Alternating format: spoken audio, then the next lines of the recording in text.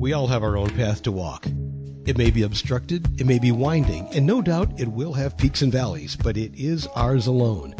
Like onlookers at a marathon, friends and family can offer encouragement along the way, but ultimately we decide the trajectory that we take. In this series, Juliet Doris Williams offers a clear view from her path that may inform your decisions as you move toward finding your faith. One part spirituality, one part real-world practicality, and a serious splash of fun. Here's Juliet. Hi, I'm Juliet, and welcome to Finding Faith. I'm the author of 2 books, one of which is Leaving Church, Finding Faith, 6 Steps for Discovering Your Purpose in the World After Leaving the Christian Church, and the primary focus for this podcast. You can find both books and how to contact me on my website at julietdoriswilliams.com. I am here in this space chatting with you about the book and other things that may bubble up when we are talking about matters of faith and life and how those two things intersect. Because if you are at all like me, they always intersect. Hi there, friends. Last episode, we talked a little about the time change. 'Tis the season for that dreaded daylight savings time for many of we night owls. I also talked about uncertainty, how life does not always take us where we think we are headed. I've been thinking quite a lot about how different my life is now on the outside of organized religion, what I call in my book, church institution. At the time of this recording, we are still in the high holy Christian days leading up to what is commonly known as Easter. A few years ago, my life would have been immersed in the build up to this highest of holiest days, the weeks that comprise Lent, Holy Week, and the various means of recognizing Good Friday, Holy Saturday, and of course Easter, or how I would always reference it really is Resurrection Sunday. Resurrection Day for me in my Christian devotional self always was distinct from the holiday of Easter. Easter for me was about the chocolate bunnies, the eggs, the jelly beans, the Easter baskets. And yeah, occasionally when I felt like a splurge, occasionally a new spring outfit. As I studied early church history, however, and learned the origins of the name Easter, I was even more committed to distinguishing that reference from the true meaning. That true meaning being a day to remember that my Creator, through his Son, had defeated death by rising to new life, thereby demonstrating for all who were paying attention that death has no dominion, that even death cannot separate us from God's will, God's way, and God's love. Of course, the lead up to that day is marked with much remembrance and recognition of trauma and anguish. The Christian church denominations that I connected with all had one thing in common as the lead up to Easter, the devastatingly traumatic events leading up to the crucifixion of Jesus. An innocent man betrayed by a friend, condemned by the authorities of his day, beaten, humiliated, nailed to a wooden cross, while onlookers either mocked, denied, or grieved while he suffered and died. It's a familiar story to most people who understand what this recognition is about, but this trauma leads to the triumph of the resurrection and all that came after, namely the actual forming of what would eventually become that which we know of as the Christian church.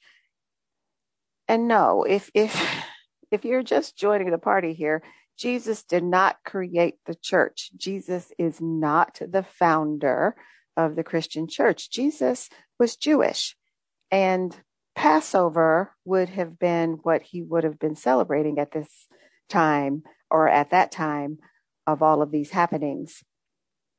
The interpretations, the analogies, the metaphors of all those events abound. There seemed to be no end to how the events of that story can be a lens through which we can apply present day life and events. I mean, think about it. Just the resurrection part. When we think about life and love, things often have to die for other things to be birthed, for other things, better things to spring forth. I've been thinking a lot and also talking a lot here on the podcast about the collective trauma we are all living through with the global pandemic of COVID-19. And even though I think we can safely say that with the introduction of effective vaccines, we may be able to sense light at the end of this long, dark tunnel, it is also safe to say that life as we know it will be different.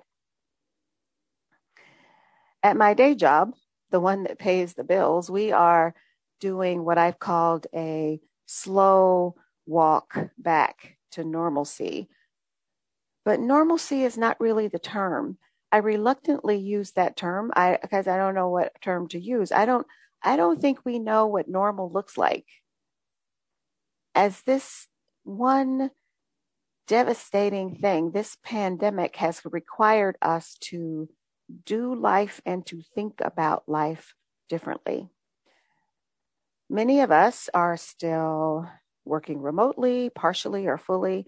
Big corporations and smaller businesses are talking about production levels and how they have been higher with their employees safe at home, meaning that there is likely a shift in the offing about the benefits of remote work versus housing employees together in big, expensive buildings. This is a swing back to years, maybe even decades ago, when working remotely was a more regular, a more popular thing. Health experts are talking about how basically we skipped flu season this time around. They're saying maybe all that mask wearing, hand washing, and social distancing made a difference, not just for the COVID, the big bad, but for colds and flu, the smaller, less deadly bads that we've come to be familiar with in fall and winter. My sense is that never again will we collectively ignore or minimize systems of inequality, oppression, and political overreach. Well, okay, I could be wrong about that one because the collective we goes back to sleep unless some folks are marching in the streets. But I am hopeful. I am truly hopeful that the vast majority of we humans are more awake about the realities of our societies than we ever were before. It is so easy to ignore, to be oblivious to that which does not affect us personally. COVID-19 has brought life into panoramic focus. We are all changed. None of us are unaffected. Some things had to die for other things to become alive in our notice, for other things to come into view. Sadly, quite a lot of people had to die to get our attention. In many ways, on this side of the pandemic, those of us looking at it from a tiny bit of a rear view because we aren't there yet. We are still journeying on the road away from it, but we have come through a harsh and terrifying terrain. We are like those onlookers, those people at the foot of the cross, those witnesses of the crucifixion and all the events that led up to it, watching hope die day after day after day.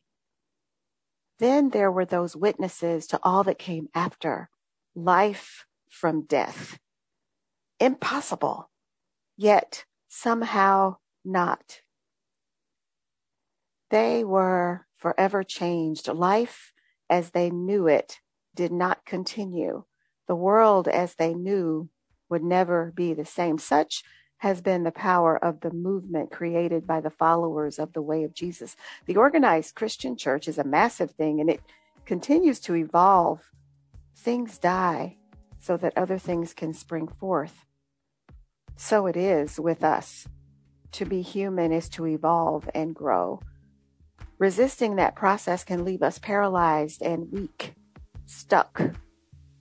Too many of us have been shocked to learn that the world isn't what we thought it was, that our systems are inadequate to quickly respond to a global catastrophe. We are learning that voting has consequences, both good and bad. Some of us are learning, perhaps for the first time, that though we are all traveling in the same lifeboat, we are not all having the same experience.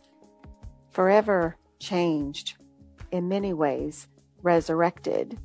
The way we looked at the world, at life, had to die so that new life, new awareness, new knowledge, new ways of looking at things could live. Happy spring. Happy Resurrection Day. Probably belated by the time you are listening to this. Hey, go grab those chocolate bunnies and jelly beans that are probably on sale now. Eat a few for me. That's all for now. Thanks for listening. Until next time, this is Finding Faith.